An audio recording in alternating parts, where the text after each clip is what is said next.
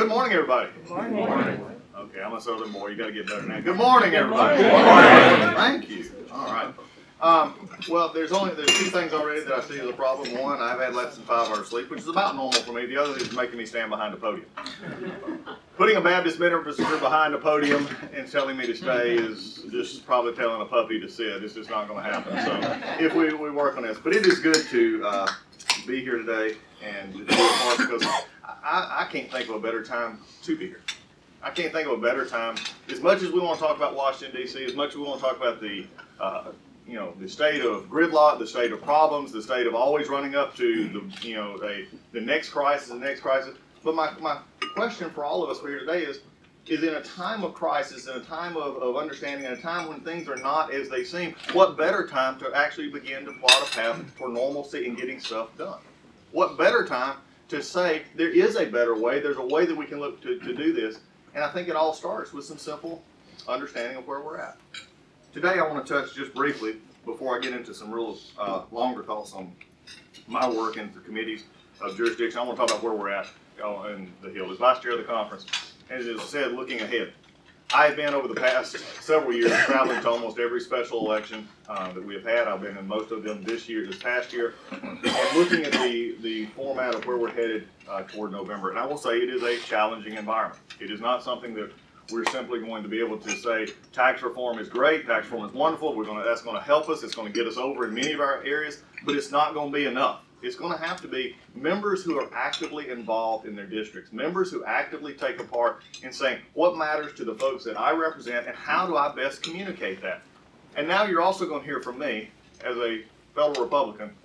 One of the things that I believe as Vice Chair of the conference, and one of the things I ran on and discussing is that we have got to get better at communication. Does anybody agree? Yes. It's okay. I am Baptist. You can communicate with me. All right? By the time we're going to have some of you on the tables here in just a minute. We're going to be ready to go. I mean, Republicans, what are we? We are, but we're not boring. When did we have to decide that good policy equals boring presentations? When did we decide that good policies are, well, I'm going to sit here and I'm going to bore you to death this morning. We have GDP rising at 2.3%. Boy, did you see that bank stock yesterday? That was wonderful. Boy, I had a good feeling today when the Wall Street Journal came out. That was a good headline. The economic indicator said 0.2%. I'm excited. No! Let's talk about things like people in my district talk about things. They go into their convenience store and they look up on the wall at a convenience store called One Stop around the corner from me. And they look up there and they see somebody has posted a picture of the 3-pound bass that they caught, and they're proud of that 3-pound bass. And they look at it and say, this is what I'm doing with my life. When is Republicans going to get the idea that when you talk about conservative ideas, when you talk about moving legislation that helps us get on a good fiscal foundation, a good regulatory foundation, and a country that is strong and prosperous around the world, that is something that you can sell to the average American just as much as they can post a picture of their latest catch or their latest deer that they just got. When we start connecting on that kind of visceral level, then we start moving numbers. When we go into districts and we start talking, instead of Republicans saying, oh, it's going to be one of those years. I told you I couldn't stay behind the pulpit. Oh, we got it. Lance, God bless you, brother. It's a tough runoff. I hope you make it. No, let's get out there and share what we're doing. Let's get out there and actually talk about the fact that tax reform is something good. And please don't tell me about your corporate bottom line. I don't care. You know what I do care about? I care about your worker. I care about the families. I care about the fact that a guy in my district said, Doug, when we are able to take that capital gains reduction, we're able to add that piece of equipment. He looked at me and he said, I haven't been able to add any workers. He said, I'm going to be able to add 5 workers this year. And then when I go to one of the workers and I say, what does that mean to you? And when you got a bonus, one of the workers in my district got a bonus of $1,000. And they began to look, I said, by the way, that's just crumbs. In my district, it's not crumbs. Because when that person looked at me and said that $1,000, there was another person that said, I was able to take a vacation with my family. As a state trooper's kid from North Georgia, I'm going to tell you what $1,000 meant to us. I'm going to tell you what it meant for a kid who grew up in North Georgia and has a wife who has been teaching for 28 years. And we've made a partnership because we love each other and we look at our family, and that $1,000 meant that we can do something special for our kids. We could go on a trip, or we could buy tennis shoes, or we could send them to a camp, or we could let them go experience something that maybe we didn't get to experience. You see, this is where we got to connect. I was so upset in 2008 when we let the Democratic Party take hope and change and take it and mean something it's not supposed to. We are the party of hope and change. We're the party of hope because we believe in people. We believe that there's actually something inherently good in people. When you give them the ability to get government off their back, and you give them the freedom to spend the money they want to win and invest and do what their hearts desire, that's when you see hope, and that's when you see change. That's the message for 2018. That's the message of Republicans saying, we want you to be the best you can be because we actually believe in you, not in government believing in you. That's something that we've got to share. So how do we do that? I think it starts really coming back up here to Capitol Hill. It comes back up here and to say, how do we actually begin to be the process of legislating? I think that if you look into the dictionary under congressman, there's somewhere they'll probably see something under that says legislator. It's about like an Old Testament word. Aiken, you wanted me to get it in, propitiation. I did a wedding a few weeks ago. One of my staff members, Aiken, did a wonderful job with the reading. It was wonderful. Had to get in propitiation. If you want to know about it, ask her afterwards. She'll define it for you. But legislating has become something that we just sort of miss. And I think when members come up here and they get frustrated, it's because they come up here thinking that they can change the world, but yet they don't know how. And really the way you do it is get involved in legislation. You get involved in the aspects of your district. You get involved in the aspects of trying to move things up here that make a difference. You see, when you come up with a purpose, you're able to begin to move on that purpose. So for me, over this next year, as we look ahead, we can run on tax reform, we can run on regulatory reform. Those are all great things. But we've got to be able to share it in such a way, and this is what I do when I travel across the country speaking to our Republican colleagues, I tell to our members of our conference, is to say you've got to share what you're doing locally, and you've got to share what you're doing up here in a way that makes sense and also means something to others. But then there's another big area for me, and for many of you in this room that you've gotten to know me on. Legislating for us is not something I talk about, it's something we've actually done. We've had 9 red lines in 3, not even 3 terms yet. And as soon as we pass this omni, number 10 will be in it because the Cloud Act will be passed in this omni, which was something we've worked on. John Farrell and many of my staff have worked on cross-data population between different countries and also putting privacy protections along with a law enforcement angle. That is the things that you work on and you do. Just in the next little bit, we're going to have a markup on music modernization. You think legislating is easy? We took 5 years. And last year, our staff alone probably has well over 1,000 man hours in getting the first update to the copyright code in over 25 years that takes the music system that we currently have that was based on a player piano model from the early 1900s and bring it into where now, and I want you to hear this, we have everybody from NAB on one end to Spotify, Amazon, Apple, the digital providers, and all the publishers, music writers, the songwriters, artists in the middle, all coming together and saying, this is something we support. That's what this town is about. That's what legislating is about. And it's why, for me, we've invested 5+ years in Judiciary Committee. And this year, our chairman, Bob Goodlatte, will be retiring, and I will be running for chairman of Judiciary Committee. Some of you may say, 3 terms, getting ready for a 4th term, you're going to run for chairman of the Judiciary Committee? I think it's about a vision. I think we've got a lot of turnover in our committee this year, and what I'm putting forward is a vision of saying there are things in our committee that is really ripe for the next real resurgence in our economy, and it's a Republican conservative ideals. Let me start this way. One of the areas that we're going to look at, and it is the primary jurisdiction. Judiciary has the primary jurisdiction over what is what I believe is the next 40 to 50 years of our economy. Jeff appreciate so much introducing me to Apple, the technology companies, but every company in this room has technology, patents, copyrights, all this, and guess where that sits? Okay, this is audience participation part. Where does the jurisdiction for IP sit? Judiciary. All right, we're getting on now. And in judiciary, we don't like to talk about it. Because again, remember what I talked about communication? Sometimes we talk about IP. Zeros and ones and dots and things of patents and we get bogged down. But when we actually look at what the intellectual property jurisdiction of the Judiciary Committee and really what this town can do in that regard is that we have always been, in fact our founders said it, the founders put forth in the Constitution that this was something, protecting intellectual property was something that we were supposed to be doing. They knew it back then. In fact, do you understand where they actually got that from? They got it from every one of the state and the colonies' constitutions themselves. They took it because it was something that they inherently believed that if you protect and incentivize the growth of ideas, then you will grow a nation. And look where we are today. So what do we have to do? We've got to take where we're at and begin to look into the future. Many of you have smartphones, Apples, iPhones, all the smartphones. If we were sitting here 12 years ago, you would not have that. Think about that for just a second. In a little over 12, 15 years, you run from a technology jump that has been amazing. How we disseminate data, how we do those. You go back to the time I graduated high school in 1984. For some of you in the room, that does exist. It's not just a song on the radio. Okay? When you understand that, just look at what has happened. So my question for us is, when we look ahead, one of the big areas of IP, the last big IP bill that was passed was our bill, Defending Trade Secrets. Many of you in this room were a part of that. We brought together a very diverse coalition. Again, folks who, you get a theme here? That you have to get people in a room who may disagree and find places of agreement? That's called legislating. That's called leading. It's called taking your job seriously, and that's what we need to do in judiciary. As you look forward, I'm excited to be a part and would like to be chair of a committee that actually holds the economic engine for our country. Wouldn't that be a good thing to be? Mm-hmm. All due respect to Greg Walden, great committee. Judiciary's got IP.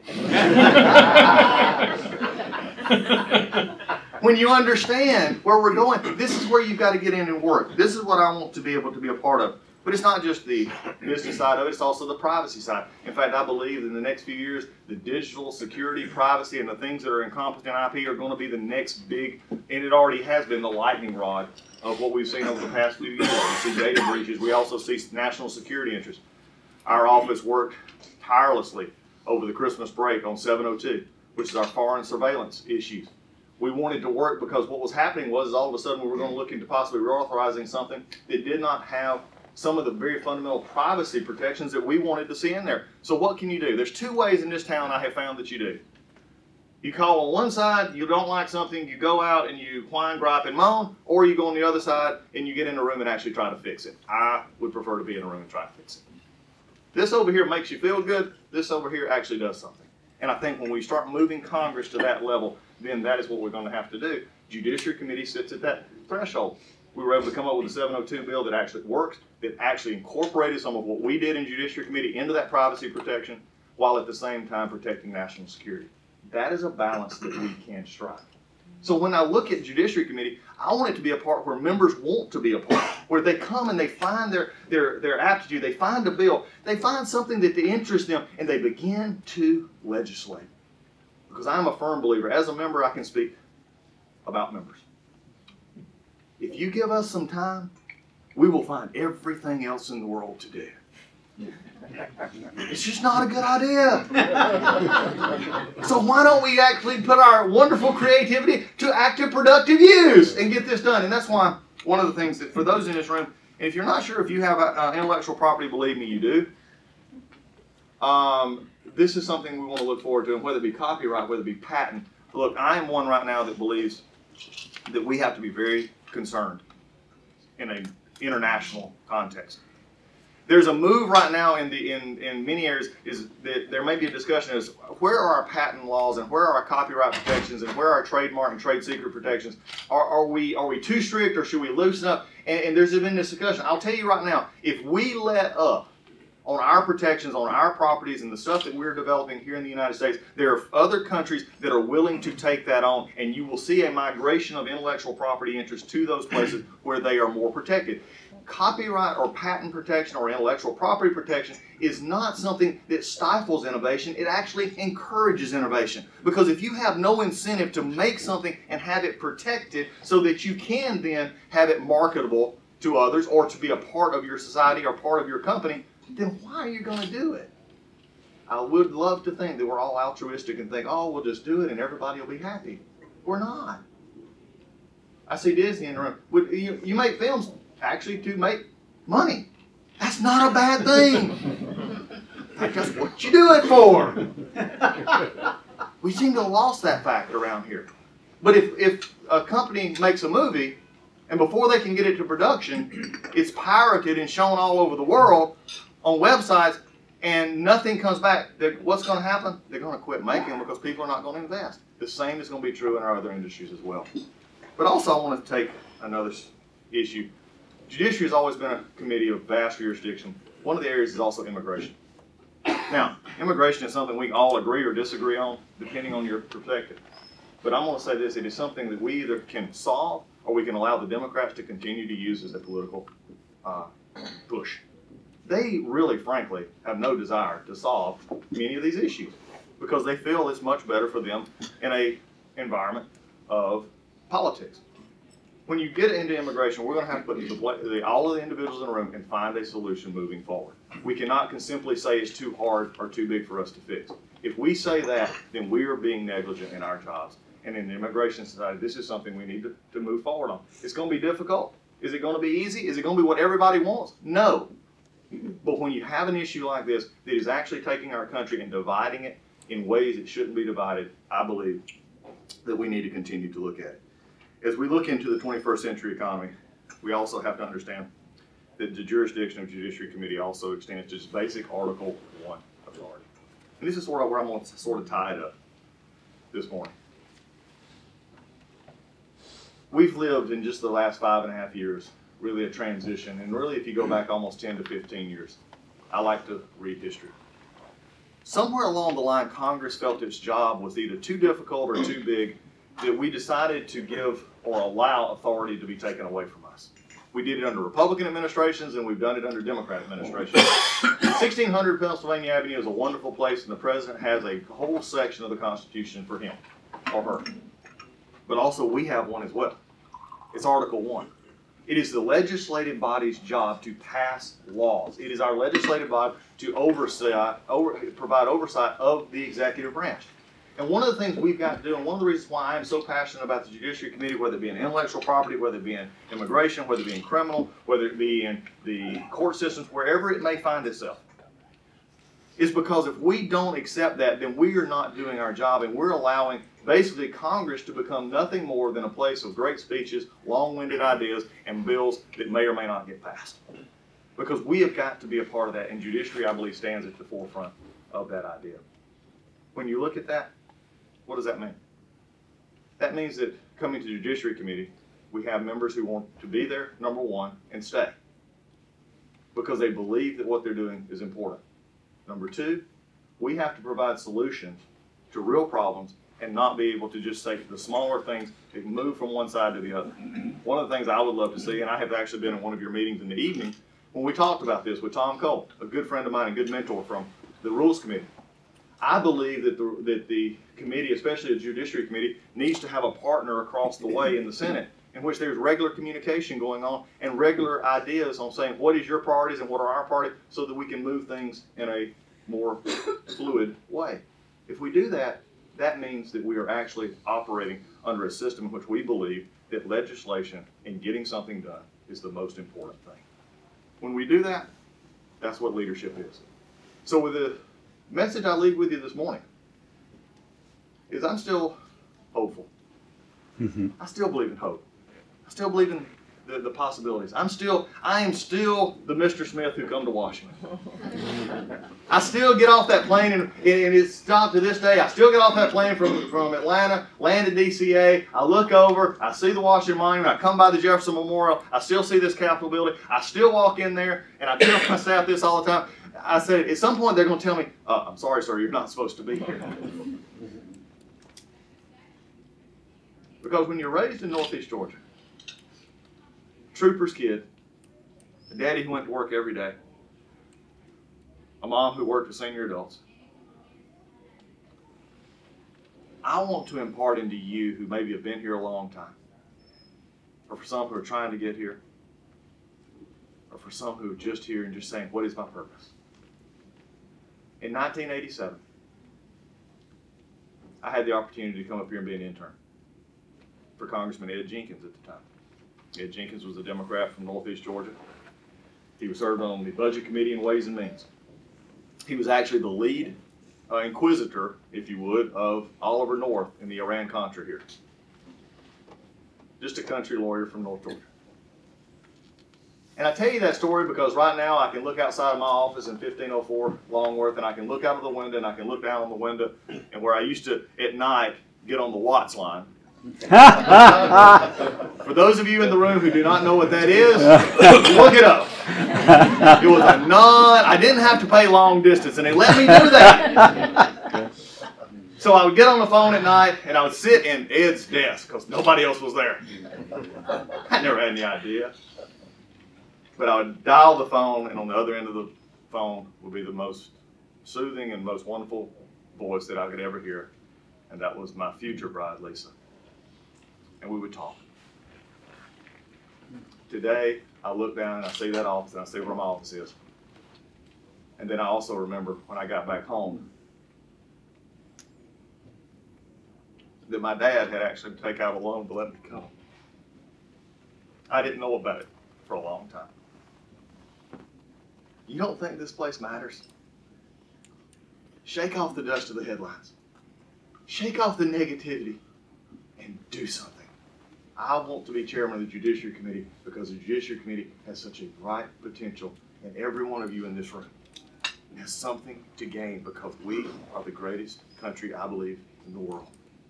It's time we look up and not down. It's time we look forward and not backwards. It's time that we lead and not follow. Thank you so much.